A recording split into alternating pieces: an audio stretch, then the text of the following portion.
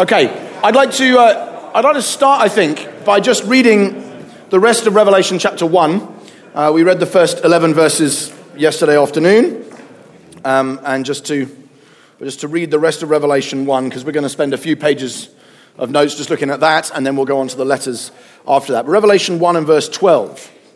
And then I turned to see the voice that was speaking to me, and on turning I saw 7 golden lampstands, and in the midst of the lampstands one like a son of man, clothed with a long robe and with a golden sash around his chest. The hairs of his head were white, like white wool, like snow. His eyes were like a flame of fire.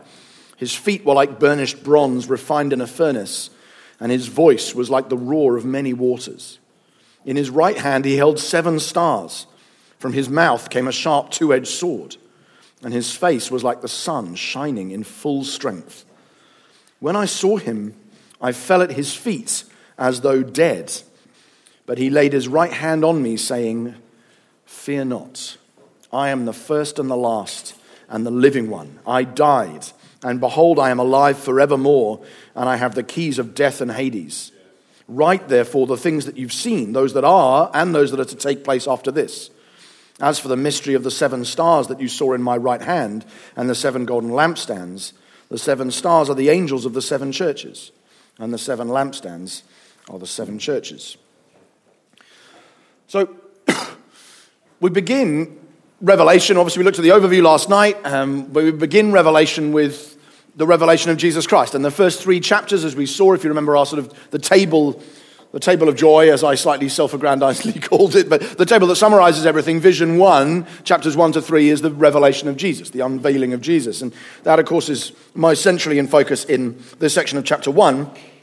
But I think in many ways, Revelation chapter 1 is in a very repetitive structure. I think the same thing happens twice. And if you like, we have the revealer and then we have the revealed.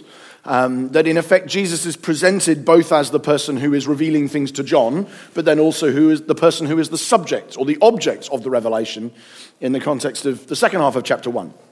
And in that sense, the chapter is almost symmetrical, or no, not symmetrical. It runs through the parallel structure twice in a row. It goes through the same sort of shape once on the left-hand side and then the second on the right-hand side.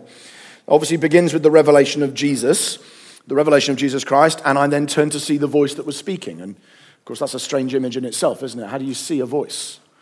It's just, again, back to, I won't flog this dead horse too often, I promise, but back to the parallels with John's gospel, like introducing Jesus as the Word of God. It's not like unique to John, but it's something that John clearly finds much more arresting as an image of the identity of Christ than perhaps other biblical writers do. It seems to dominate his theology in a way, or his Christology, in a way that it doesn't that of some of the other New Testament writers. And here he's presented again. I turned and I saw the voice, which, of course, technically you don't really do. But John is saying no, because Jesus is, in that sense, the voice who is speaking. He is not just someone who speaks, but he is the speech of God himself.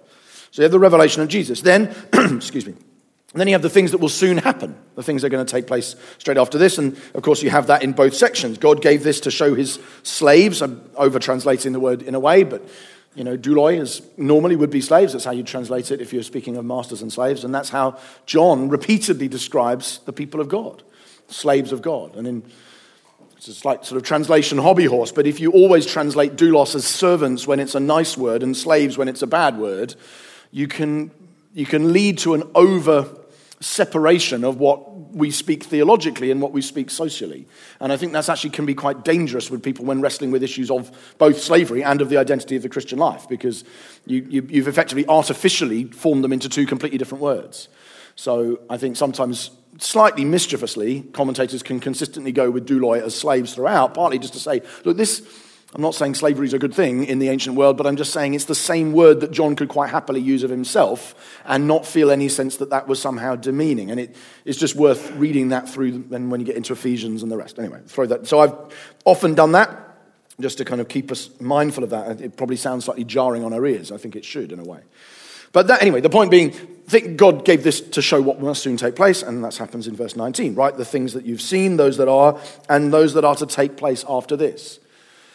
And as we saw yesterday, I think even just the repeated sense that Revelation is a book of what's going to happen soon lends weight in my judgment, to the preterist interpretation over and against either historicist or futurist, and probably idealist as well. I think an interpretation of the book that strips preterism out altogether has to do something else with the references to the fact that soon something's going to happen that is going to change everything. And I think that's clearly in the early readers' day, there was a very significant aspect of what the book is trying to reassure them. Then you have a reference to John, the Word, and the testimony. John bore witness to the Word of God and the testimony of Jesus Christ. I, John, was on the island called Patmos on account of the Word of God and the testimony of Jesus. It's very repetitive, deliberately so. It's trying to reinforce, I suppose, the parallels between the introduction to the book and the introduction to the Christ who is the subject of the book. Then a reference to the letters to the churches. John to the 7 churches, write what you see in a book and send it to the 7 churches. It's almost getting to the point of redundancy. But I think, again, very deliberately from a literary point of view. There is a wonderfully Trinitarian statement early on in both sections. And one of my favorite Trinitarian texts in the whole New Testament is Revelation 1, 4-5. It manages to do a 3 and a 7, and in a very beautiful way, right? So, grace to you and peace from him who is and who was and who is to come, and from the 7 spirits who are before his throne, and from Jesus Christ, who's then described, of course, in 3 ways: the faithful witness, the firstborn of the dead, and the ruler of the kings on earth. So you have God the Father described in 3 ways, God the Son described in 3 ways, and then the 7-fold Spirit described in 1 way. So there's 7 Trinitarian descriptions. The Spirit is 7, God, the Trinity is 7, and of course is 3, Father, Son, and Spirit. If I set you guys the challenge of doing that and you didn't have Revelation 1, it would take you a long time to come up with a 7-by-3 description of the Trinity, I suspect. But John's just dropped it in there early on. It's a very rich, packed Trinitarian text. But of course the Trinity appears also in chapter 1, verse 9-10. I was on the island called Patmos on account of the word of God and the testimony of Jesus, and I was in the Spirit on the Lord's day. And for me, some of those sort of passive, almost accidental references to the Trinity, you find them in Paul and in Peter, don't you, where you just sort of, Paul's talking about spiritual gifts. He says, there's varieties of this, but the same Lord and the same Spirit and the same God. He just thinks in a Trinitarian way about all kinds of things that don't seem to be about the Trinity at all. And this seems to be, John's just introducing himself. He said, I was in exile because I was a Christian. But he talks about that in a Trinitarian fashion. I think that's, let's not disappear down that rabbit hole, but it's a nice rabbit hole to think about. Then there is, of course, a description of Jesus. Jesus Christ, the faithful witness, the firstborn of the dead, and the ruler of kings on earth. To him who loves us and has freed us from our sins by his blood and made us a kingdom, priests to his God and Father. To him be glory and dominion forever and ever. Amen. There's 2 triads, right? 3 nouns and then 3 verbs. 3 nouns. He is a witness. He is the firstborn. He is the ruler. And 3 verbs. He loves. He freed. He made. When I was preaching on this, I didn't draw out most of these things because there's so much in there that you can't do justice to it all. You just have to just choose from all of these wonderful 3-point sermons you could preach on Revelation 1. It's wonderful. But I just think that the statement of the work of Christ, he is the one who loves us and freed us from our sins by his blood and made us kings and priests.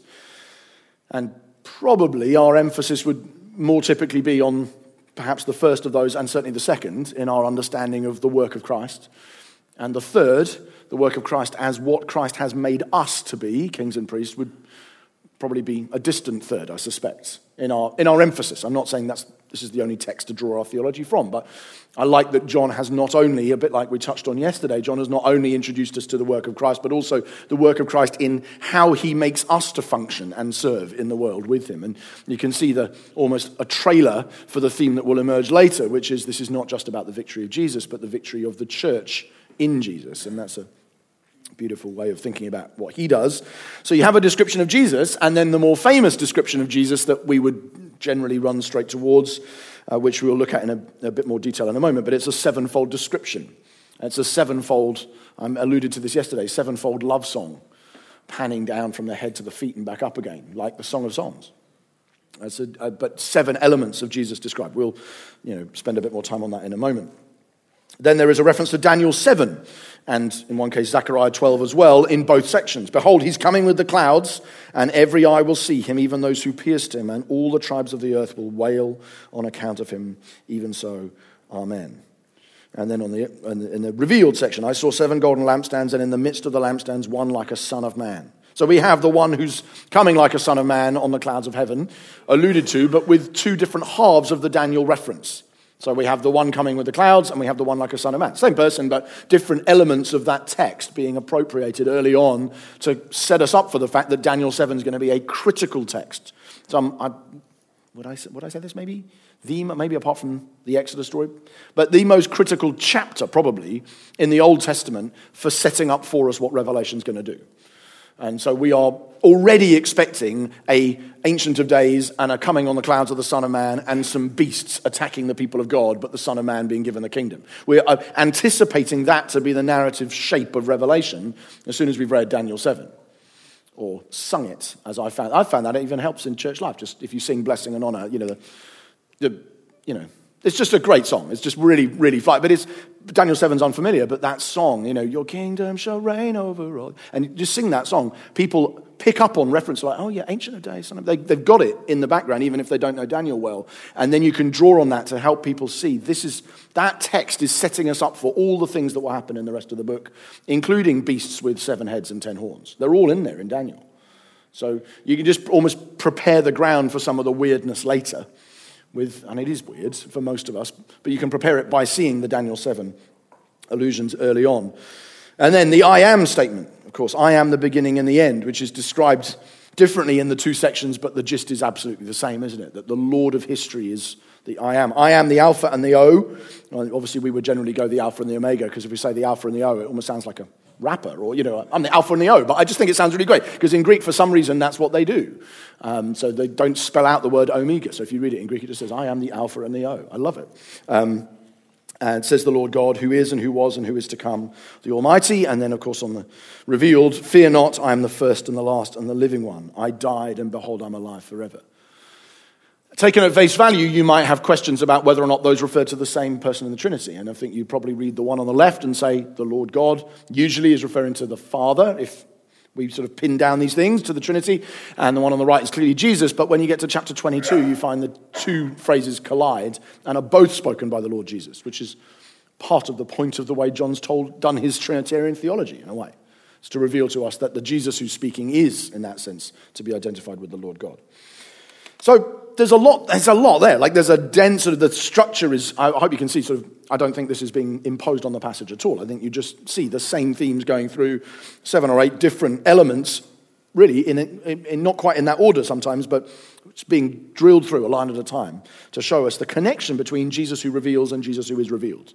And that's in large part, it helps us explicate when it says the revelation of Jesus Christ. It's the very first line you get. And so a commentary has to deal with, is this the revelation that Jesus himself reveals?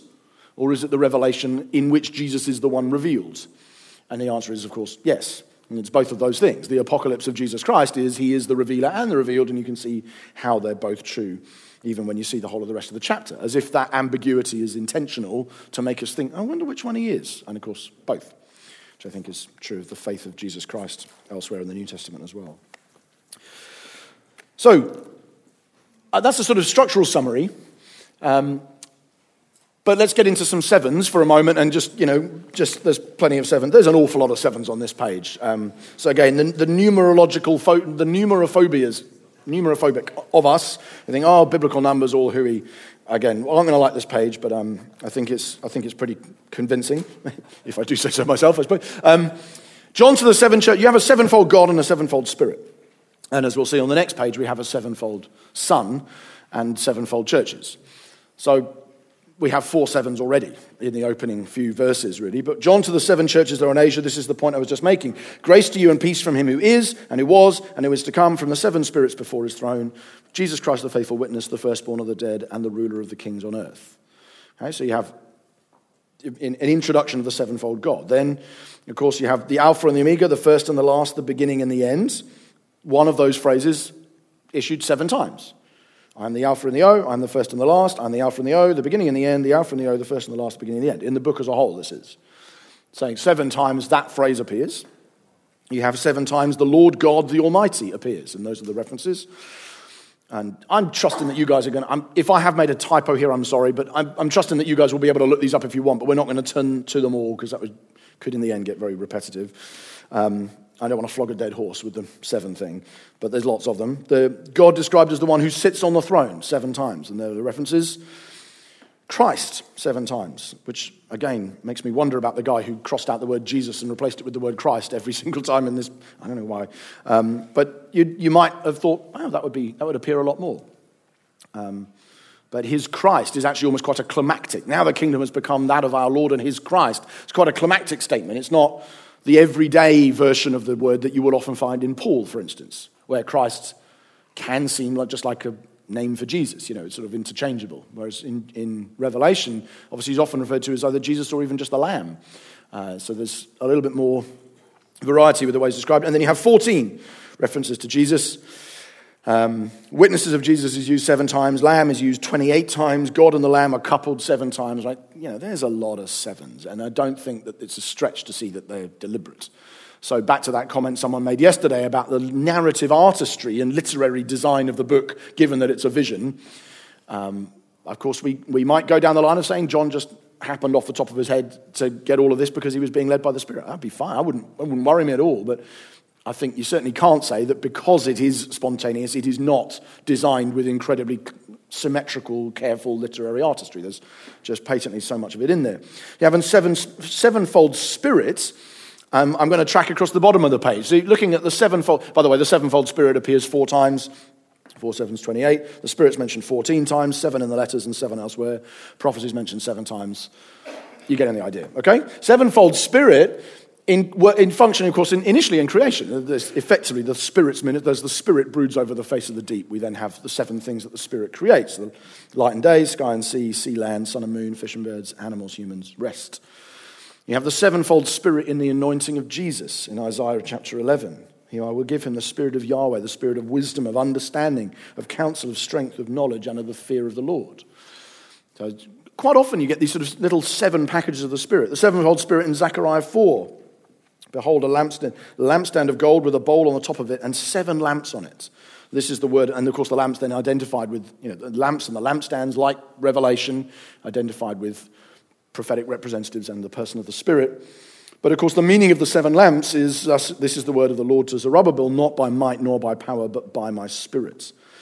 And then cross-reference across to 2 Chronicles on that. So you have a sevenfold Spirit functioning in the ministry of Zechariah to reveal the identity of the Spirit, and the fact that all that's going to happen through Zechariah's preaching ministry, that he's going to see the restoration of Israel, is coming about because of the work of the Spirit, not because of anything that Israel's going to do.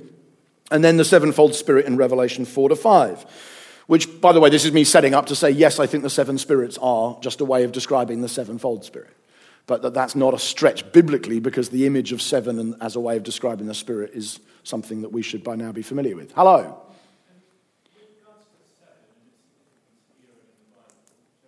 Yeah.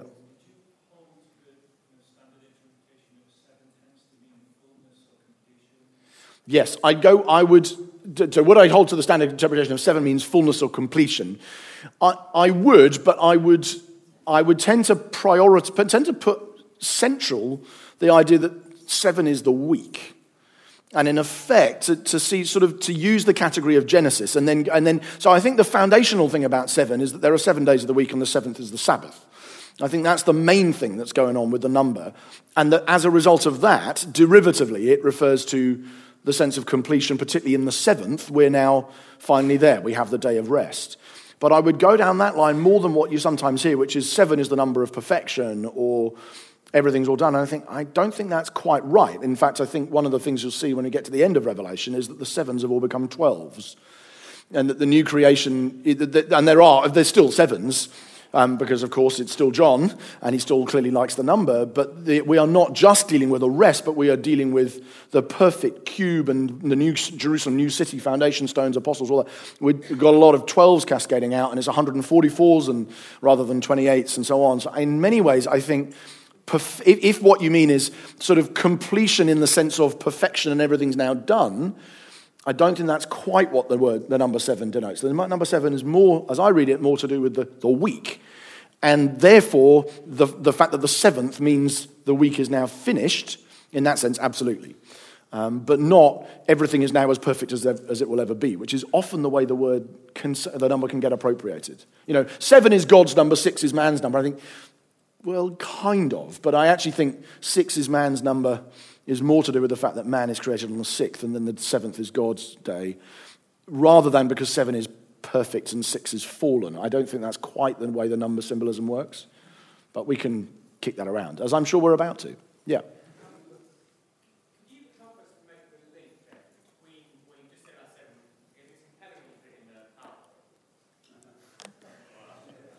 I'm sorry, I missed the key noun. Is compelling when what? It's compelling when you see it on the screen, you see the numbers. Yeah. Oh, and a PowerPoint. Okay, yeah. Well, like I said, again, you give this why always have management consultant preachers because they just make it look plausible by putting it on a chart. It's great. I'm struggling to then make the leap from the 7 to 7. It's obviously putting meaning something by it. Yes. Okay, so given 7 as the week, I see it. Why then use 7 as the week to describe God, Jesus, the church, the Spirit, and everything else like that? I mean, in a sense, I don't know, because in a sense that I can see why it's 7 and not 6 and not 8 or 9. He could easily, and of course he does, as we've just seen, he could easily have used 3 and he could have used 12. I think the number is a very rich symbol to him, but why it is so much more rich to him than it is. So Paul loves his triads, and Paul would generally do this with triads, wouldn't he? And of course, Israel, apostles, 12. So in a sense, 3, 7, and 12 are the big ones, aren't they? That you would go to and say they're the key numbers that lots of biblical writers seem to be interested in. But in a way, what I'm trying to do in answering the previous question is to avoid reverse engineering the meaning of the number from the fact that John uses it a lot and therefore saying it must be a God number. I think it actually comes the other way around. By this point, the number 7 has been used hundreds of times in Scripture, and it usually means something to do with the rhythm of the week is the controlling image of 7. And even in the structure of Revelation, we went back a few pages. Not that way. This way. Hang on. We go back to the table of joy. In fact, I should have a default button on this thing that just takes me back to the page I want. So even here, on my page 8, again, the 7th here, Laodicea, not so much, but silence, temple, sanctuary, temple, and new creation are all very Sabbatarian. So the 7s, it's like, I'm not saying that he did this, but I could see how John would go from the 7-day week to the 7-day visions, which are going to form the structure of the whole book, to seeing 7s as a symbol of almost everything he's going to introduce as being critically significant in the book. Whether it be the judgment of God, the nature of God, the identity of Christ, the letters to the churches, that effectively that 7 becomes the controlling picture for everything. I think if you do it the other way round, and you start with the fact that he describes God with 7 ways, and then track all the way through, you risk saying everything of which there is a 7 is perfect. And the churches, that's patently not what's supposed to be the case, and it's obviously not true of the bowls, the seals, the trumpets either. So in a way, I'd rather start with the week and work through and then go, I'm not quite sure why he's so interested in that number for everything. I think by this point, it's a literary design point, and he's just going, I want you to see the way I'm describing everything is going to be 7-fold in this book. And that may be as much as there is to it. So there's nothing kind of ontological, because we get 3, those of us who are kind of catching up 3, there's nothing ontological that I've missed in 40-odd years about the nature of God. Oh, no.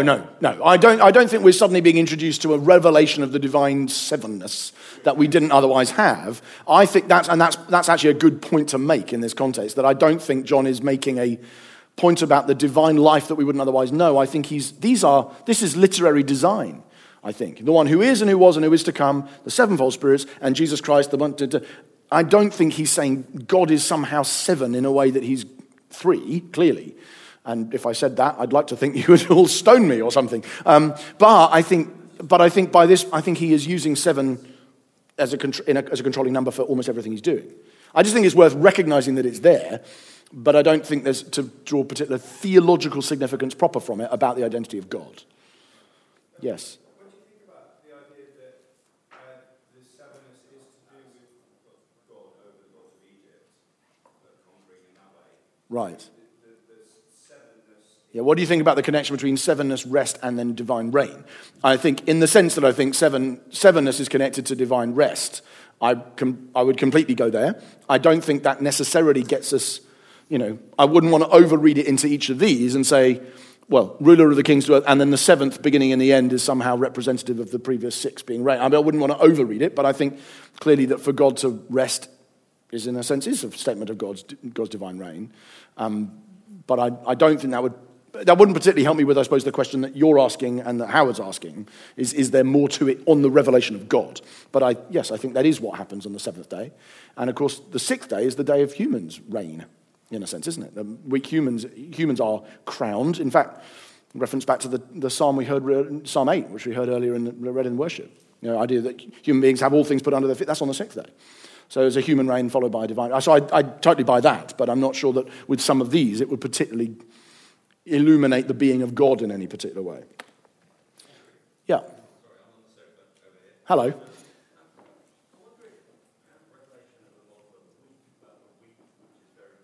Yes. So is the reference to the Lord's Day, which obviously John uses in introducing himself here? I was in the Spirit on the Lord's Day. The Lord's Day is obviously an 8, not a 7, isn't it? Because the Lord's Day is Resurrection Sunday. The Lord's Day is the first day of the new week, and in that sense is the 8th. Does that lead us to think that John is thinking in terms of a new week beginning?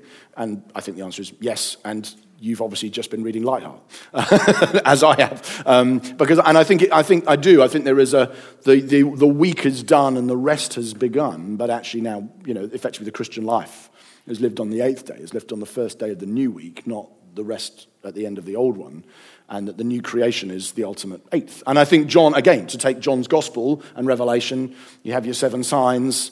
So again, if you're still not persuaded that John likes 7s, just go back and read John, and you've got the sign stories and the I ams and all of that.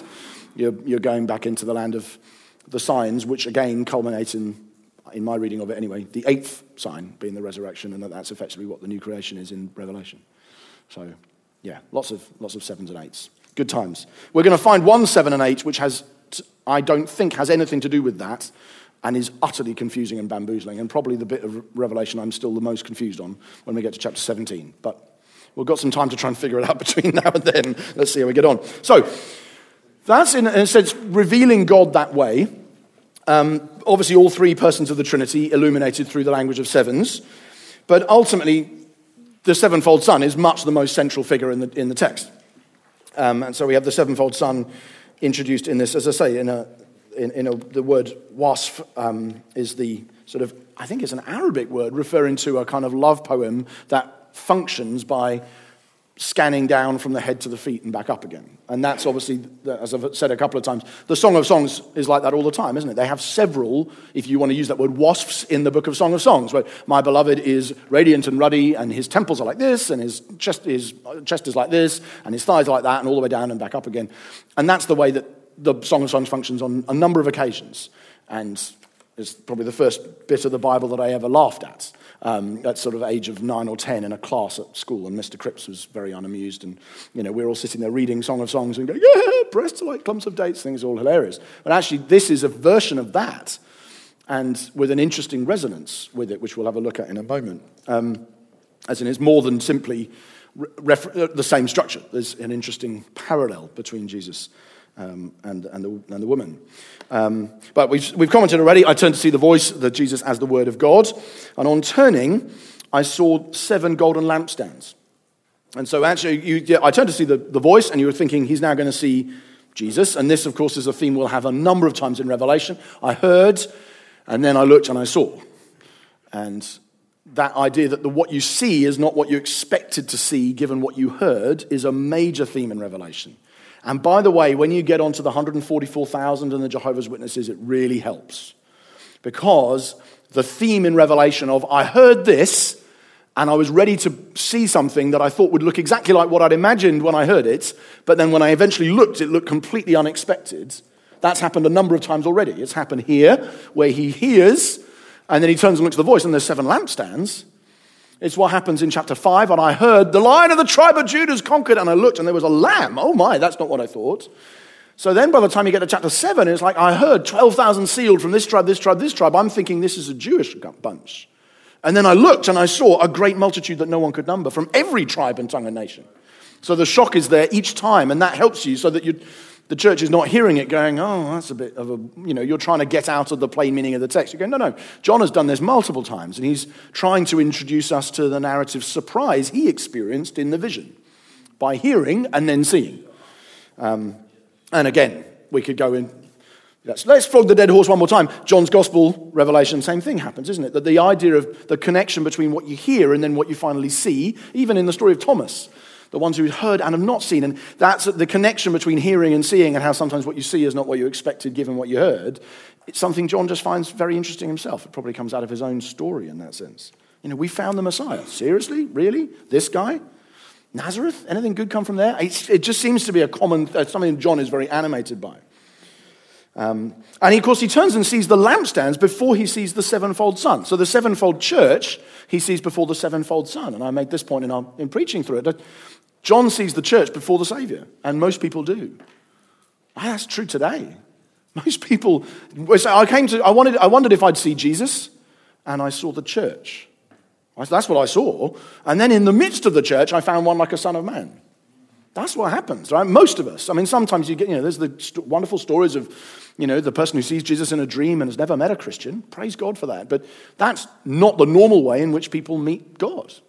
They turn in, perhaps even expecting to see one like a Son of Man, and what they first see is the seven churches.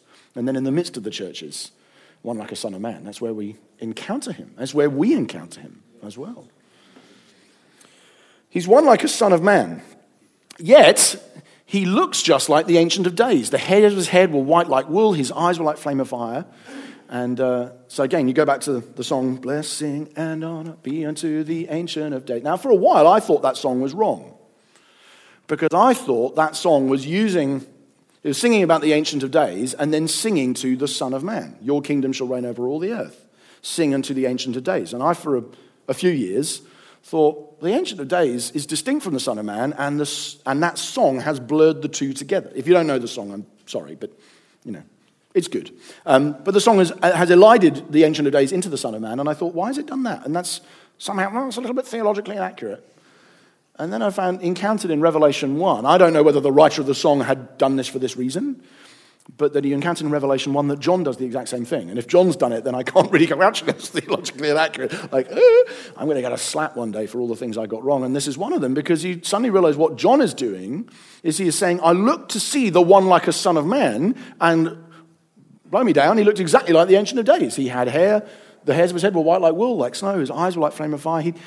So John is making exactly that point. He's saying that in the vision of Daniel 7, the Ancient of Days is here, and the Son of Man comes on the cloud to the Ancient of Days with the hair white like wool and eyes like fire. But what I saw when I met Jesus was that the Son of Man is just like the Ancient of Days and embodies both of those characters, not just one of them. And once again, he is the revealer and the revealed. So the two arguably have become one. He has a golden sash around his breasts, which I just put because the word mastoi, many of us would know because of a mastectomy or mastitis or whatever. It's a word, it's obviously a Greek root we still use in Britain to refer to breasts. And it is, so Ian Paul sometimes gives me some banter on Twitter about various things. And I said I had just preached through Revelation 1. I wrote one of those slightly sort of, twee tweets that you sometimes do, where you just sort of say, it's such a joy to preach on Revelation. Well, it was a non-controversial tweet. It was like, some of my tweets aren't, but this one was, real joy to preach on Revelation 1 this morning, whatever, about the glory of the risen Jesus or whatever. And then Ian responds underneath and just goes, did you talk about his breasts? And I was like, no, I did not, and you are a monkey. That is online. Like, I'm not going to get drawn into this, but that is what it says. And obviously that's the sort of mischievous thing that people who read Revelation in Greek like to go, I know that's what gets theologians a bad name. But I said that there was going to be a weird, almost over-identification between the identity of Jesus and the woman in the Song of Songs. And it's just, I'm clearly not wanting to say that Jesus is gender neutral or anything remotely like that. I just think it's interesting that John has used a word that is not the standard word for a person's chest, but he's actually used a word that would usually, although not, I imagine, exclusively, but usually be used to describe breast. And I just think it's an interesting quirk of the text that might be worth reflecting on in the parallels with the Song of Songs. I don't think he's trying to dissects the person, the human Lord Jesus. I just think he's using an unexpected word. And when Bible writers do that, it's good to think, why are they doing that? Is that? And I personally wonder if that's connected with the Song of Songs. The idea that the sort of song celebrating the beauty of the person, that something about the word is meant to arrest our attention. That's not the word I would have used. Oh, I wonder why he's done that. Oh, yeah, it's because it's reflected the song. That's what they sing about when they love people in Jewish poetry. Maybe it's that.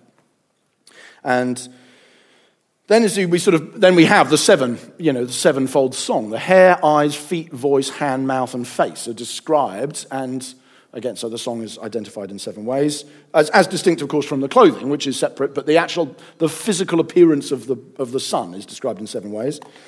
The hair of his head is white. That's obviously like the Ancient of Days, but white will be a major theme in the book of Revelation as a color representing, in that sense, purity and perfection and so on. The white stone, white clothes, white horse, white robes, white cloud, white throne. In fact, for a minute, there are 7 of them as well, which I hadn't noticed. There's a lot of 7s. Let's leave it there. But the idea that the whiteness in that sense represents the fusion of all of it's a completion color, because white is what happens when all the colors come together. It's the sort of the rainbow all coming together. It looks like white. So to wear white is not like, as we often say, is not like one color. It's an amalgamation of all the colors, but it's also the color of purity and unstainedness. And yeah. You said about the herd, and it says that he then saw the 144.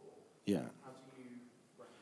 Yes, so the question is, in Revelation 14, based on the point I just made about hearing and seeing being distinct and often getting a surprise, he sees the 144,000. What's that about? I don't think that's an issue at all, because I think the point of chapter 7 is that the identity of the 144,000 is very surprising when you finally see it. When you realize who they are, and they're from every tribe and nation, you go, oh wow, I wasn't thinking that. But John, having introduced that symbol, obviously returns to it, just like he can with the lion. It's not like to say that... So what I'm saying, he's not being corrected by what he sees. He's not saying, I thought it would be a lion, and it turns out it wasn't a lion, it was just a lamb. That's not what he's saying at all. He's saying, this is lion-like and lamb-like fully together. And the same is happening, I think, with the people of God.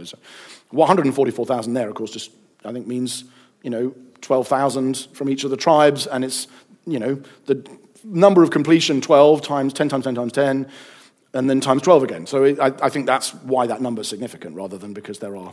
Yeah, I trust I don't need to persuade this room that the Jehovah's Witnesses aren't right on that. But it can help people who are a bit more thrown by in ordinary reading to go, oh, okay, that's why. I throw this out as just a sort of, social and cultural point. One of the things that happened for me, reading and then particularly preaching through Revelation in a very diverse context here, was just how language of whiteness is at risk of being misheard, and how careful you actually have to be if you look like me to go, I'm not saying you should throw the word out and that'll solve the problem. I don't think it solves necessarily very much. But I think the idea that people in Christian influenced Europe began referring to people like me as white, even when I'm patently not. I'm, peach or beige, depending on the season. But you know what I mean? I'm not the color of purity, but of course people use that word to refer to a skin color which is completely, there's no way if you drove past in a car this color, no one would say, oh, that's a white car. It's just obvious, isn't it? And so to use that word that way, and to the fact that we still have to tick that box. I had to tick that box on a form for my son this morning, signing him up for a football club. And it was like an ethnic group. I don't know why it needed to be on there, but it was, and it had an asterisk by it, so you have to fill out the form, otherwise you can't get your son in the football club. But just like white, I just think, okay, I see why it's there. I'm not saying you can easily change it, but it's worth, I think, at a pastoral level, reflecting, when you say white is the color of purity, and you couple it in a country in which whiteness is very centered, you have to be very careful with the way that's heard, and just to make sure that you're clear.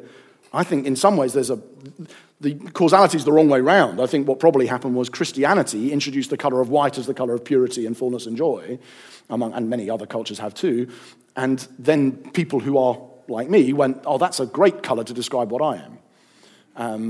Do you know what I mean? I just think we've got to be a bit, I don't know. I throw that out there for you to consider. It's just, depending on your context, it's worth being aware of at the very least, even if you don't feel the need to mention it. His eyes were like a flame of fire. Right? So the whole vision, as I said, resembles Song of Songs 5, and Revelation 1-3 is a sevenfold love song to a beloved bride sent by a sevenfold lover. And I think there's more to it than that. Let's bring the breasts back into it, and let's say that the breasts are supposed to communicate to us, alert, there is a Song of Songs love song happening here. Oh, wow, this is a sevenfold love song to a beloved bride sent by a sevenfold lover, and its main job is to urge passion and wakefulness, a warning against sexual infidelity, and it concludes with a lover knocking on the door. And at that point, anybody who's read Song of Songs, or sung the Wee Willie Winkie song. Do you remember the peeping through windows, peering through doors song that we sang? Somebody, unfortunately, when I was a teenager, called it the Wee Willie Winkie song, and it made me laugh forever, and I've never really forgotten it or got over it. But that you use that language to describe the person of God, and you use those images, if you like, and think, I know exactly what that is. A call to fidelity, a call to passion, a call to staying awake. My lover, I was looking for him, and where had he gone? And I don't want to fall asleep and miss out on him. And then there was a lover banging on the door in the middle of the night. You think, this is just, are you seeing it? Some of you are going, what on earth is he talking about? No? I thought that was real. I found that was like a real wow moment for me. But you guys are looking at me as if I've got three heads. I'm just saying, if you read all the love songs in Song of Songs, and then read the 7 letters in Revelation, you'd think, there is a load of overlap between the two in what the 7 letters are doing. I think the 7 letters are appropriating the appeal of Song of Songs to a lover who risks abandoning their beloveds, to a beloved who risks abandoning the lover, and falling asleep and committing adultery. And in that sense, it's back to the theme that Howard was praying about this morning, the romance of the book of Revelation. That this is a love song. And these letters, as fiery as they are chastening love letters to somebody who's at risk of falling asleep and or abandoning their lover. I'm surprised that's not got more sort of, yeah, that's nice. I thought it's just a lot of people like, I don't buy that at all. I just think it's great. Anyway, maybe something to think about. His feet were like burnished bronze, refined in a furnace. So the metal feet obviously echo Daniel 2, this great big not golden statue, gold at the top, and then silver, and then bronze, and then feet of iron mixed with clay. But Jesus is the fulfillment, the metal feet. Jesus is the fulfillment of worldly empire. And it's just worth thinking that if you think about the church as the hands and feet of Jesus, and you think that the feet of Jesus are being burnished, purified, glowing brightly in the fire, it's not a very long step from there to say the people of God are glorified and refined and glow in the dark when we are put through fire. Might be a stretch, but what else are we here for? And the voice, like the roar of many waters, which is the first of many thunderous roars in Revelation. Jesus' voice is like a surging flood. It's like Niagara in, peak flow. When they're just crashing down, you can't hear yourself think because the noise of this thing. You just basically stand in silence and stare at it. And the voice of Jesus is like that as he speaks. There's no way of imitating it, but for Jesus to speak, it's just thunderously beautiful, rich, overwhelming, overpowering sound. And like a surging flood, the voice of Jesus cleanses the world and makes it new. And I think its placement at the center of the 7 indicates its significance. This is in the middle, the voice, the power of the word of Jesus. In his right hand, he held 7 stars, and the stars, of course, are the angels of the churches. And from his mouth came a sharp 2-edged sword. And just an interesting, again, preacher point that what the powers of the world tend to do is they have a sword in their hand, and then, if you like, they have a message coming out of their mouth. Whereas Jesus has a message in his hand and a sword coming out of his mouth. There's the idea that the word of God is the only weapon that he needs, and it's the only weapon you need too. It's just interesting that the sword is in the wrong place. And so those who read Revelation as Jesus is this, the Mark Driscoll reading of Revelation, really, that Jesus comes back as a massive warrior to fight and kill everybody. You think, well, yeah, of course, there's a lot of military symbolism in Revelation, but the sword is not where it would be if the martial reading of Revelation was correct. That Jesus, insofar as he's a warrior, is a warrior who comes with the sword in his mouth, not the sword in his hand. And obviously the reverse true of his mouth. And his face was like the sun shining in full strength, which can't fully be seen for its brightness. You can't see the face of Jesus at that point, and that would take us back to Moses. No one can see my face and live. There is something overwhelmingly bright about this. And then, of course, when I saw him, I fell at his feet as though dead. Right? So his feet, his hand, and his voice reappear in the final lines. But he says, he laid his right hand on me saying, fear not. If you fear me, you don't need to fear anything else. It's just such a, I mean, that's a pastoral reassurance text if ever there was one. And I just, again, it helped me preaching through the series in our church to say, if basically any reading of Revelation that leads you to fear is wrong, unless it's fearing God. But if it's to fear anything other than God, you got it wrong. Like if you wake up in the night sweating, thinking the locust scorpions are going to get you, it has produced the wrong fruit, because the words of Jesus to John when he sees the most frightening reality in the entire book, which is the Lord Jesus himself, is to say, fear not. That's the first thing he says. And it's the first thing he says to him as well as to his church. And I find that just a beautiful reassurance. I often tell this story, but forgive me if you've heard it before.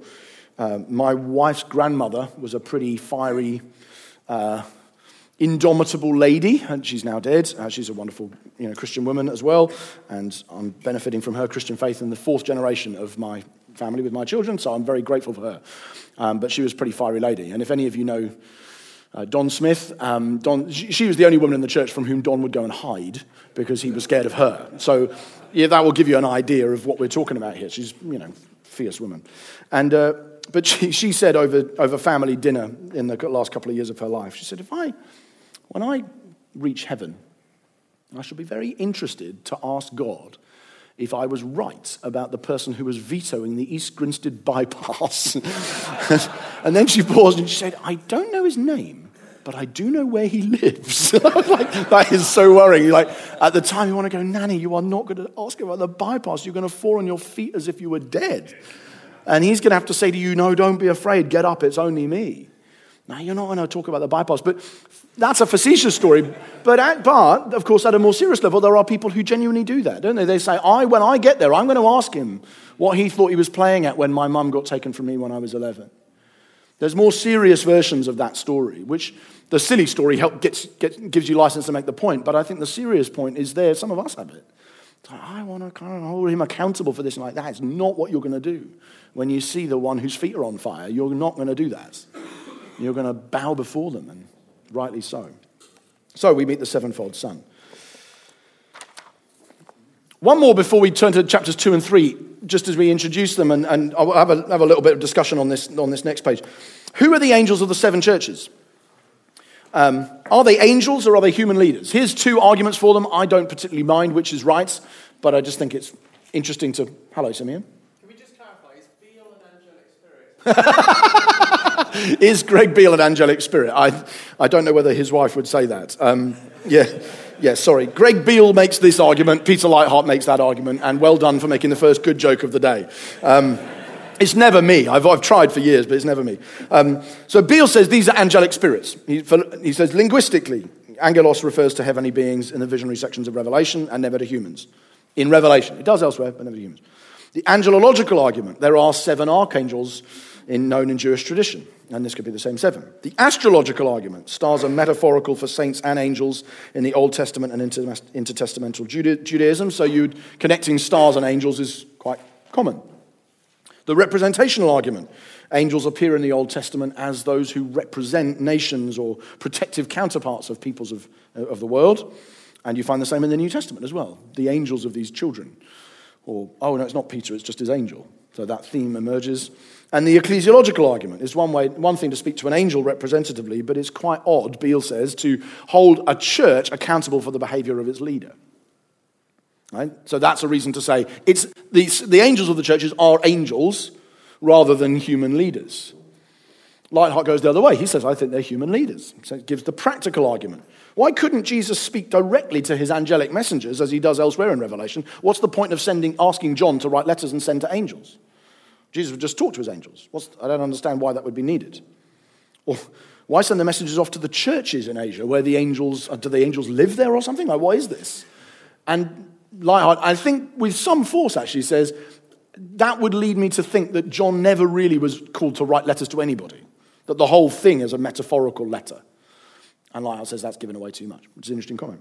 The facetious argument, to put it provocatively or snarkily, where do angels receive their mail and how does John know their addresses? I was like, that's got a little bit more force to it than it perhaps should, but I think, yeah, fair enough. If I'm literally being asked to write a letter to an angel, what on earth, what am I going to put on the envelope? That's weird. The grammatical argument, many warnings are in the singular, not the plural. The angel in Ephesus is charged with abandoning his first love. So it would be odd, slightly, that's not odd to say of a human leader who's representing the church, but to speak of an angel as having abandoned his first love is a bit odd. What does it mean for the angel in Pergamum to repent? Like, what are we doing here?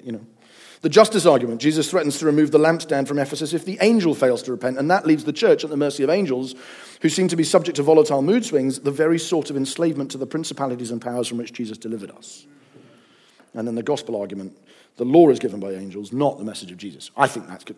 Yeah, I'm not particularly, I don't find that as strong, but I think a couple of the others, I think he scores a couple of good blows, actually. So I wouldn't draw an ecclesiological system. I've heard people say from this, therefore you should have solo priests or single senior pastors, or clearly this is a far too tenuous text to draw conclusions like that. I'd want to get my church government theology from elsewhere in the New Testament. But I don't know. It's an interesting thing to think about. And Sorry, it couldn't just represent the church, like the angel is what's representing the whole church. Could the angel represent the whole church? I think, of course, the argument Beale's making is that that's what it is. But I think, and that may well be right. I think Lightheart's critique of that is, unless you mean the angel is the church, but I don't think that does work because John has carefully distinguished the lampstands from the stars.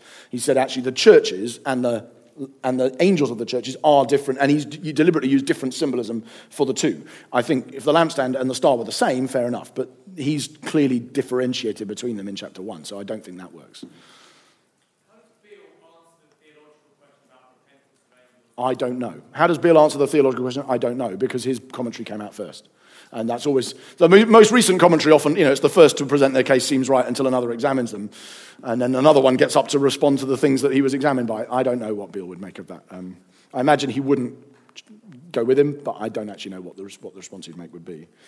Okay, let's have a discussion in a moment. Anything on your tables, anything from the revelation of Jesus, or even, you can talk about this if you like. To me, this is a relatively minor thing. But anything from the revelation of Jesus, particularly on this page, that you feel like, I would love to, I'd love to get feedback on the Song of Songs thing, even if you guys aren't buying it, or even if you just happen to be quiet because you're all in overwhelmed awe rather than because no one liked it. But just anything on here that you hadn't seen and you think, yes, that's great, or you hadn't seen and you think, that's a stretch, or you had seen and you love anyway, right? But what about Jesus became fresh to you when we were looking through that survey of him? Okay, just spend a few minutes on that on your table on that.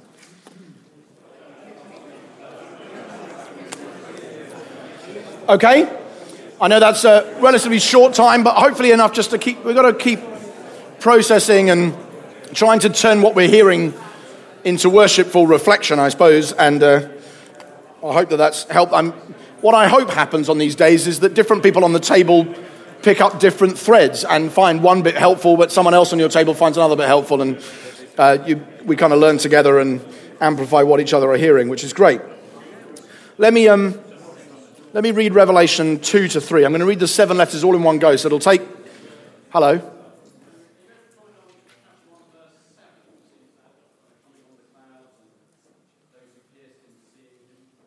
Yeah, sorry. So that's back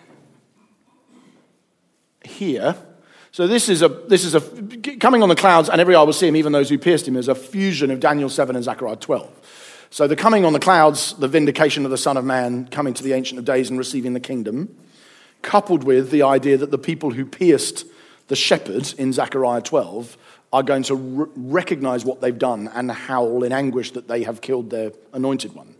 And those two texts are being deliberately stuck together in a kind of, mishmash for people to reflect, wow, hang on a second. So the Son of Man is at the same time going to be vindicated and given the kingdom as he is going to have people mourning because they killed him.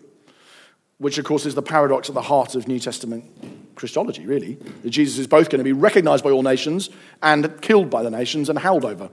And that's the sort of deliberate sticking them together. I didn't dwell on it there because in some ways I think it's just it's a classic, I'm going to quote two texts as if they were the same text, stick them next to each other and let you figure it out, which is what John's done for us. But I think the theme obviously will come back a lot later because that's really the same theme that's at work in the Lion and the Lamb, really. He's the one who gets the kingdom, who roars and, our God is the lion. He's roaring with power and fighting our battles. He's the lamb who was slain for the sin of the world. So I think that's what that text is introducing for us. Yeah. Okay, I just want to read chapters 2 and 3, which will take about 10 minutes. So I was going to say, get comfortable. Maybe don't get comfortable because these are not necessarily comfortable texts to read. But if you want a structure for thinking about them, I'm not going to go through this page a line at a time, but you might want to track through this page as we read through, because what you'll find, of course, is that every church receives affirmations, warnings, and promises. Well, I say every church. You'll see that that's not quite true. In that Laodicea doesn't get really any affirmations at all. And there are not really warnings to a couple of them. As I said before, there are 2 that get pretty much all warnings, 2 that get pretty much all affirmations, and 3 that are a bit of both. But anyway, as we read them, you'll see. So the angel of the church in Ephesus writes, "The words of him who holds the 7 stars in his right hand, who walks among the 7 golden lampstands. I know your works, your toil and your patient endurance, and how you can't bear with those who are evil, but have tested those who call themselves apostles and aren't, and found them to be false. I know you're enduring patiently and bearing up for my name's sake, and you haven't grown weary. But I have this against you, that you have abandoned the love that you had at first. Remember, therefore, from where you've fallen. Repent and do the works you did at first. If not, I'll come to you and remove your lampstand from its place unless you repent. Yet this you have. You hate the works of the Nicolaitans, which I also hate. He who has an ear, let him hear what the Spirit says to the churches. To the one who conquers, I will grant to eat of the tree of life, which is in the paradise of God. And to the angel of the church in Smyrna write, the words of the first and the last who died and came to life. I know your tribulation and your poverty, but you're rich, and the slander of those who say that they're Jews and aren't, but are a synagogue of Satan. Don't fear what you are about to suffer. Behold, the devil is about to throw some of you into prison, that you may be tested. And for 10 days you'll have tribulation. Be faithful unto death, and I will give you the crown of life. He who has an ear, let him hear what the Spirit says to the churches. The one who conquers won't be hurt by the second death. And to the angel of the church in Pergamum write, the words of him who has the sharp two-edged sword. I know where you dwell, where Satan's throne is. Yet you hold fast my name. And you didn't deny my faith, even in the days of Antipas, my faithful witness, who was killed among you where Satan dwells. But I have a few things against you. You have some there who hold the teaching of Balaam, who taught Balak to put a stumbling block before the sons of Israel so they might eat food sacrificed to idols and practice sexual immorality. So also you have some who hold the teaching of the Nicolaitans. Therefore repent. If not, I'll come to you soon and war against them with the sword of my mouth. He who has an ear, let him hear what the Spirit says to the churches. To the one who conquers, I'll give some of the hidden manna, and I'll give him a white stone with a new name written on the stone that no one knows except the one who receives it. And to the angel of the church in Thyatira write, the words of the Son of God who has eyes like a flame of fire and whose feet are like burnished bronze. I know your works, your love and faith and service and patient endurance, and that your latter works exceed the first. But I have this against you, that you tolerate that woman Jezebel, who calls herself a prophetess and is teaching and seducing my servants to practice sexual immorality and to eat food sacrificed to idols. I gave her time to repent, but she refuses to repent of her sexual immorality. Behold, I will throw her onto a sickbed, and those who commit adultery with her I will throw into great tribulation unless they repent of their works, and I will strike her children dead. And all the churches will know that I am he who searches mind and heart, and I will give to each of you according to your works. But to the rest of you in Thyatira who don't hold this teaching and who haven't learned what some call the deep things of Satan, to you I say, I don't lay on you any other burden. Only hold fast what you have until I come. The one who conquers and who keeps my works until the end, to him I will give authority over the nations, and he will rule them with a rod of iron, as with earthen pots are broken in pieces, even as I myself have received authority from my Father. And I'll give him the morning star. He who has an ear, let him hear what the Spirit says to the churches. And to the angel of the church in Sardis write, the words of him who has the 7 spirits of God and the 7 stars. I know your works. You have the reputation of being alive, but you're dead. Wake up and strengthen what remains and is about to die, for I haven't found your works complete in the sight of my God. Remember then what you received and heard. Keep it and repent. And if you won't wake up, I'll come like a thief, and you won't know at what hour I will come against you. Yet you still have a few names in Sardis, people who haven't soiled their garments, and they will walk with me in white, for they are worthy. The one who conquers will be clothed thus in white garments, and I'll never blot his name out of the book of life. I'll confess his name before my Father and before his angels. He who has an ear, let him hear what the Spirit says to the churches. And to the angel of the church in Philadelphia write, the words of the Holy One, the true one, who has the key of David, who opens and no one will shut, who shuts and no one opens. I know your works. Behold, I've set before you an open door which no one's able to shut. I know that you have but little power, and yet you've kept my word and haven't denied my name. Behold, I'll make those of the synagogue of Satan who say that they're Jews and are not, but lie. Behold, I will make them come and bow down before your feet, and they'll learn that I've loved you. Because you've kept my word about patient endurance, I will keep you from the hour of trial that is coming on the whole world to try those who dwell on the earth. I'm coming soon. Hold fast what you have, so that no one may seize your crown. The one who conquers, I'll make him a pillar in the temple of my God. Never shall he go out of it, and I will write on him the name of my God and the name of the city of my God, the New Jerusalem, which comes down from my God out of heaven, and my own new name. He who has an ear, let him hear what the Spirit says to the churches. And to the angel of the church in Laodicea write, the words of the Amen, the faithful and true witness, the beginning of God's creation. I know your works. You are neither cold nor hot. Would that you were either cold or hot. So because you're lukewarm and neither hot nor cold, I will spit you out of my mouth. For you say, I'm rich, I've prospered, I need nothing, not realizing that you are wretched, pitiable, poor, blind, and naked. I counsel you to buy from me gold refined by fire, so that you may be rich, and white garments, so you may clothe yourself, and the shame of your nakedness may not be seen, and salve to anoint your eyes, so that you may see.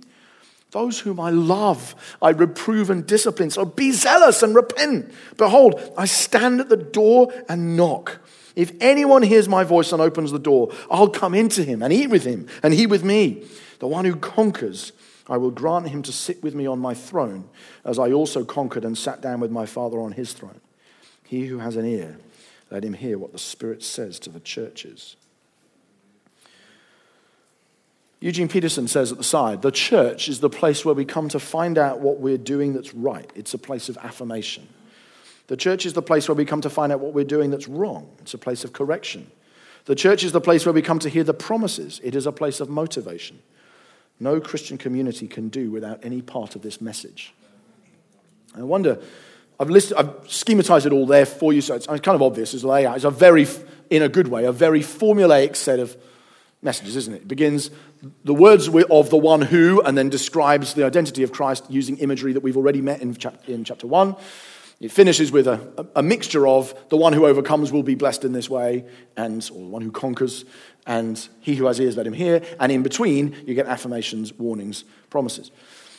Just be worth, again, on your tables, just think through, in your church, in your community, which of those warnings, affirmations, or promises do you think are the things that your people most need to hear?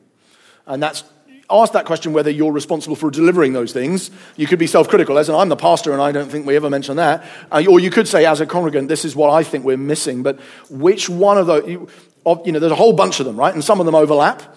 And some of them you might say, well, I need this. But the odds are that probably none of us are serving people who are being, as far as I know, people who are being martyred. So we might say that particular challenge isn't the reality in our congregation, although, of course, it will be an issue for people in the countries that many of our people come from, but probably not here.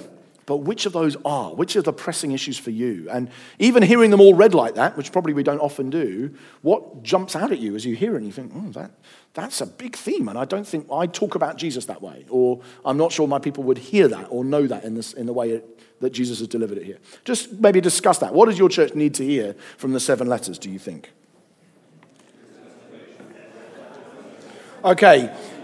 Again, not a huge amount of time to talk about all of that, but just hopefully helpful to reflect for a moment and think.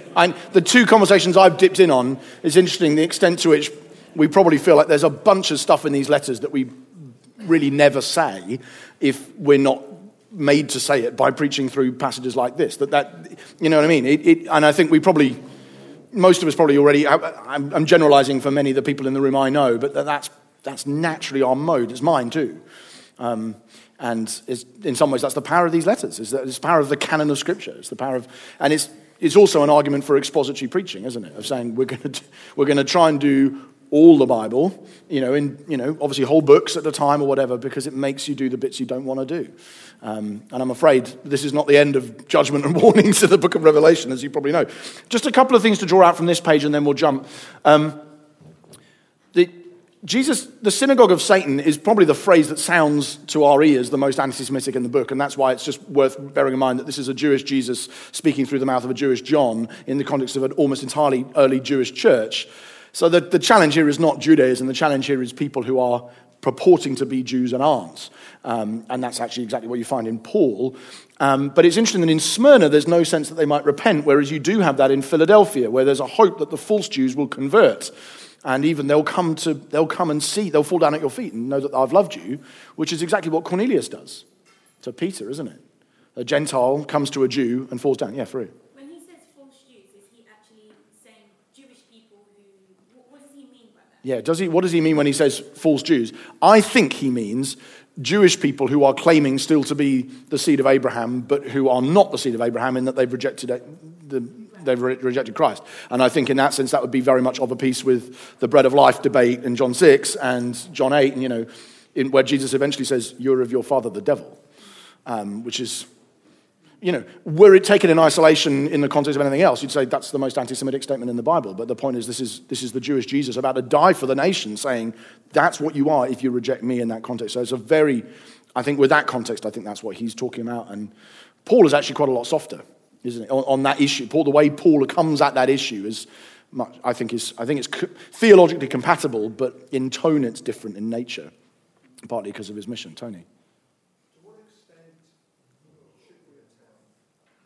To what extent should we apply the letters to a specific church? In terms of what we were talking about, yes. We were effectively saying our particular church Yeah. rather Yes. than the church more generally. Great. Okay, so to what extent should we apply the letters to an individual congregation rather than the church in a city at large? And I think in some ways I think that's easiest to answer by what you obviously wouldn't do. What you wouldn't do is to say, we're the church in Philadelphia, they're the church in Laodicea. They're going to get vomited, and because you're probably going to get vomited for smugness, if nothing else.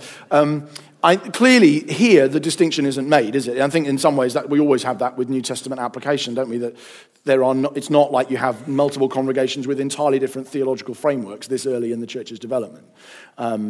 So I think here, applying it to a local congregation is exactly what we're called to do. And in the end, I don't feel like I've got divine authority given me by anybody to speak these words over other churches where I'm not a pastor anyway.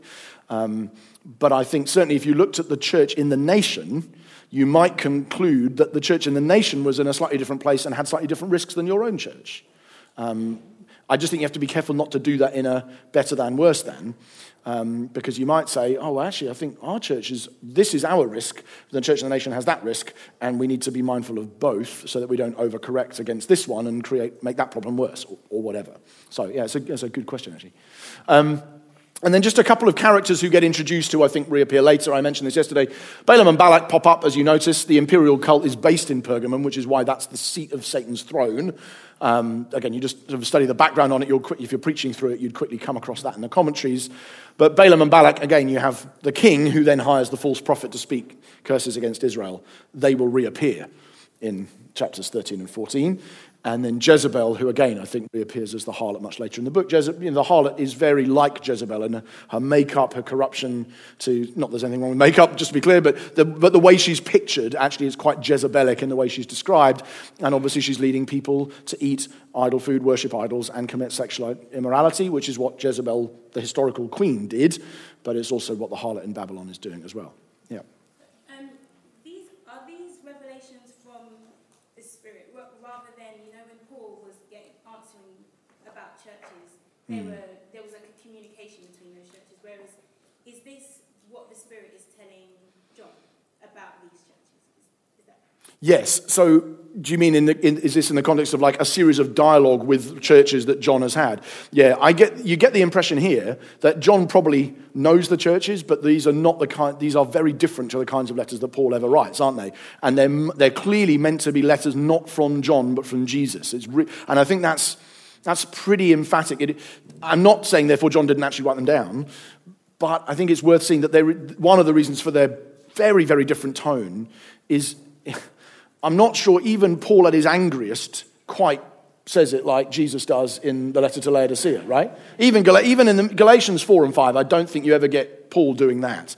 And I think that's rightly so, because there is a degree of, when people say, well, Jesus talks to his church like that. Jesus calls people snakes and vipers. He's saying, yeah, to me that's a little bit like saying Lionel Messi shoots from 30 yards out and it goes in. I think, yeah, and if you're as good as him, you can do it too, but most of us need to get nearer. And I think the same's true, isn't it? The same's true of Jesus. But there are people, they do it online, people who say, Jesus speaks like this. I'm just following in the steps of the master, yelling at people.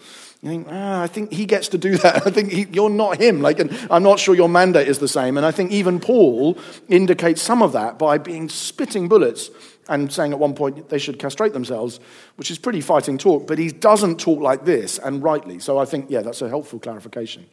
Yeah. On the Jezebel question, here she's pictured as encouraging the church to eat food sacrificed to idols and commit sexual immorality. Just thinking about Oh, I see what you mean. I don't think, so the question is, if Jezebel equals harlot equals Jerusalem, how do you square the circle with the fact that this Jezebel is trying to get people to eat idol food and commit sexual immorality?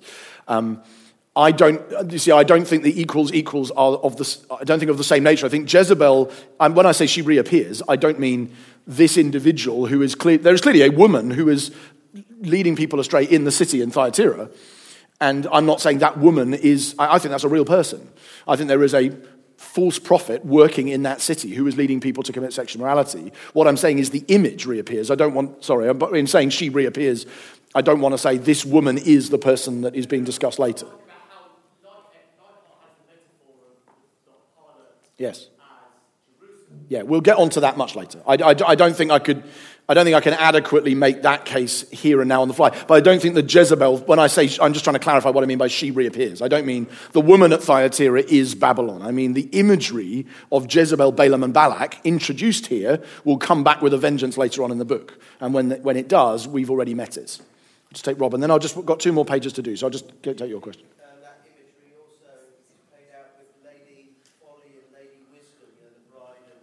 Yes, I do actually. That's a really good point. Does the imagery echo also the imagery of folly and wisdom in Proverbs? And yes, I think it does, because Proverbs, of course, is a love story too, isn't it? Proverbs is a father trying to teach his son how to get married to the right kind of woman. And don't get married to this kind of woman. She's an idiot. Get married to this kind of woman. But he doesn't mean primarily choose your wife well. That's how often we might practically apply it. He mainly means choose wisdom, don't choose foolishness. But then, of course, at the very end of the book, the romance is complete because you now find the noble wife, the wife of noble character. So Proverbs is a love story too. They're all love stories in the end, aren't they? But, So, yeah, that's a really good, broader biblical theological point. And notice here, excommunication is pictured as vomiting. I think that's quite and not that excommunication is something that we probably give even enough time to think about in a way, but severing from communion, barring people from the Lord's Supper, is pictured here as Jesus vomiting. It's strong language, and it's appropriate. But interestingly, having said that, you immediately get, but it's only because I love you that I'm reproving you like this. Which is such a way. I don't think it softens the warning at all, but I think it gives you somewhere pastorally to go with the person whose conscience has been pricked by the letter. The fieriest letter has the most reassuring conclusion, which is, I'm standing at the door knocking, and seriously, the moment any of you opens that door, I'm going to come in and eat with you. There's communion language, the language of the Lord's Supper pictured there, I think. So I just think it's a stunning letter. Very briefly, a map, just because. What? What has happened to my squiggle? Have you got on your page? It looks... Tarek, what has happened to my... Yeah, Tarek is literally holding his hands up, which I don't know how that happened. So, yes, that would look like a very unimpressive thing. Probably on the piece of paper you have, the arc is this glorious and impressive arc that runs up from Smyrna, up to Pergamum, and then down and finishes in Laodicea. John, like Paul, writes to 7 Gentile cities. Asia is liminal in the sense that it's between West, as in Asia Minor, what we now call Turkey, is liminal in the sense that it's in between Rome and Israel, and it's sort of that middle space between, obviously it's under the Roman Empire and it's under Jewish influence in many ways, but certainly the churches are. But it's interesting how it sort of forms the overlap between the Gentile world and the Jewish world. It is, you could even say, the land between the Jewish garden and the Gentile world. And even between the land beast and the sea beast, as we'll see later, that the beast stands on the shore of the sea, 1 foot on the land, 1 foot on the sea. And I think there is some geographical references there. It could have other resonances too. The 7 stars, obviously, we now think of there as being, we don't think like that at all. We think of there as being, well, until recently, we thought about there being 9 planets, and now there's only 8. Every generation evolves in its understanding of the sky. They thought there are 7 stars: Sun, Moon, Mercury, Venus, Mars, Jupiter, Saturn. That was a very common view in the ancient world. And by the way, just as a totally irrelevant side thing, Michael Ward's book, Planet Narnia, has anybody read it? Anybody read Planet Narnia here? It just makes the most astounding case, and totally convincing from beginning to end, almost as soon as you start, that the Narnia stories, that C.S. Lewis basically never said it in his entire life, but that is very clear when you know what you're looking for, that he wrote the 7 Narnia stories, each one shaped by one of the 7 planets. So people had done it for years going, what's Lewis doing? Is there 7? What's the significance? And that he just basically taken the 7 planets, and that each of the 7 Narnia stories represent one of those 7, and it's as soon as you see the case laid out, you think, oh my goodness, what a cool detective story that he's been dead 50 years and someone's cracked it. It's really great. Nothing to do with Revelation, just saying. And even, it's like a sort of giant, it's obviously the whole point about the ark is, of course, not to say, here's where these places are, but notice that they are following basically a semicircle. Is it like a giant clock sort of winding down? Is it west to north to east? Is it that dawn is now coming? There's lots of ways in which you could read the geographical symbolism, and I just wanted to put the map up there so we could see it. Although, if not slightly tainted by what now looks like a sort of someone is being given out in cricket. That's sort of the finger coming out like that. So it's not as impressive as I originally intended, but nevertheless. But then just to see also the 7 churches and biblical theology. I love this page, but this I'm sure will get the same reaction as the Song of Songs point did, of some sort of baffled silences. I think you can, this is a light-heartism, but I think it's really great. You can map the development of the 7 churches onto biblical theology as it unfolds. That the warnings and affirmations of each letter correspond to a phase of biblical history. That in Ephesus, you're in the language of Eden and the fall. The Lord walks among tree-like lampstands. The church has fallen from its first love, and the reward is the tree of life in the paradise of God. It's pretty easy to see, I think. Smyrna, the period of the patriarchs, and especially the Joseph story. The story of death and resurrection, of a counterfeit Israel who brings suffering to a true Israel, and a reward of prison followed by elevation to the crown. Pergamon, the story of Exodus in the wilderness. It's kind of obvious. Balaam and Balak, prophet and king, a sword against the sexually immoral, and the reward is hidden manna and a stone which has writing on it. Story of the Exodus and 10 Commandments and wilderness. Thyatira, the monarchy, especially David. Obviously, you have Jezebel seducing Israel into idolatry. You have God searching minds and hearts. And the reward, of course, is very monarchical, isn't it? The iron rod, the authority, the morning star, which is a text that we would normally only apply to Christ. But Christ applies it here to his people as well. You will rule the nations. Sardis, the later prophets, especially Jeremiah. You're apparently alive, but you're actually dead. And I'm going to come like a thief at any hour. And you're going to get whisked away into exile implicitly. And the reward is your soiled garments, just like happened, of course, in Zechariah 3, are going to be replaced with white ones. Philadelphia, the return from exile. You have the key of David, despite the fact that you have little power, but you're going to come back. And I'm going to deal with the people like Sanballat and Tobias and all the rest who say that they're Jews but actually aren't. And your rewards are you're going to get pillars in a new temple and a new Jerusalem. And finally, Laodicea, perhaps, this is the least clear, I think, but the idea that this is perhaps the period of Christ and the apostles, that there are lukewarm disciples in John's own day who are at risk of being spewed out, and Jesus wants to share a meal with his people, but the reward is that you share the throne of Jesus. I said that was a lightheartism. It's actually, I've just realized from the footnote, it isn't lightheart introduced me to it. I then went back and found it in James Jordan's Through New Eyes. I just think that's like, cash back! Or words like that, if you're an Alan Partridge fan. I just think it's glorious. Again, I didn't know what to do with this in preaching. I thought I'd need to have preached 7 messages on the letters to do that. I just think it's great. I just think it reveals something of the divine as well as the human authorship of Scripture, that things like that are, at least as I can see them, pretty clearly in there. So, on that bombshell, to do a second Partridgeism in 30 seconds, we're going to break for half an hour and we'll be back at 11:30.